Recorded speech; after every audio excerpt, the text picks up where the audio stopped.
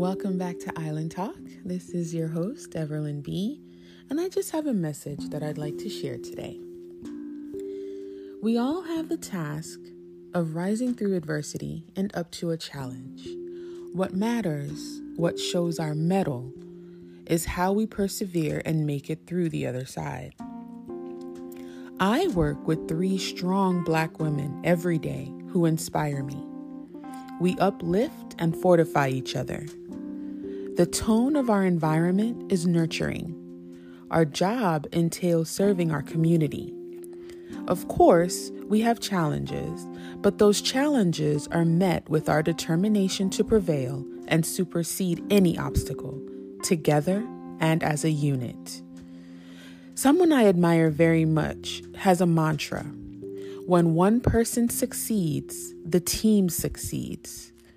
Are all of our endeavors and tasks successes? No.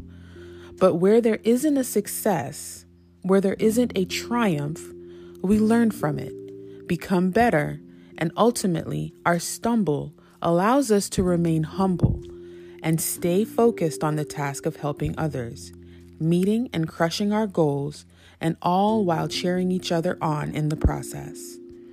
It's a beautiful thing, one that I've never experienced in my 20 plus years of working in any industry.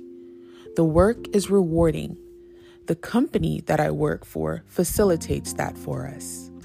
The cohesiveness of our team is a treasure that I value most absolutely. We all have strengths that enable us to do what we do.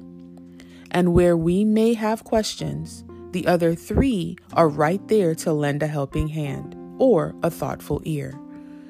We are problem solvers. We are thinkers, and at the end of the day, we cherish what we do as well as each other. We respect each other, and I believe our office is stronger for it. I just wanted to share this attitude of gratitude message.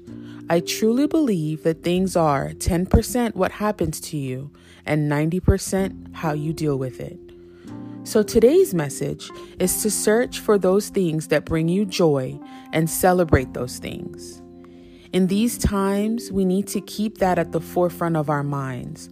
With so much negativity bombarding us at every turn, our mental aptitude needs to be inundated with enough and as much positive energy as possible.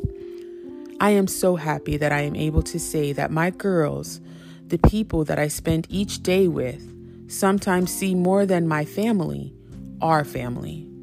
It's a beautiful thing, and there is an indescribable pride that just bubbles up when I reflect and know that I am a part of that. These lot, ladies of Temple, I love you. Thank you for all that you do each and every day for and with me. You are appreciated. To my listeners, I will you a fabulous day. Take the time to reflect and acknowledge the positive things in your life. Commemorate it in some way.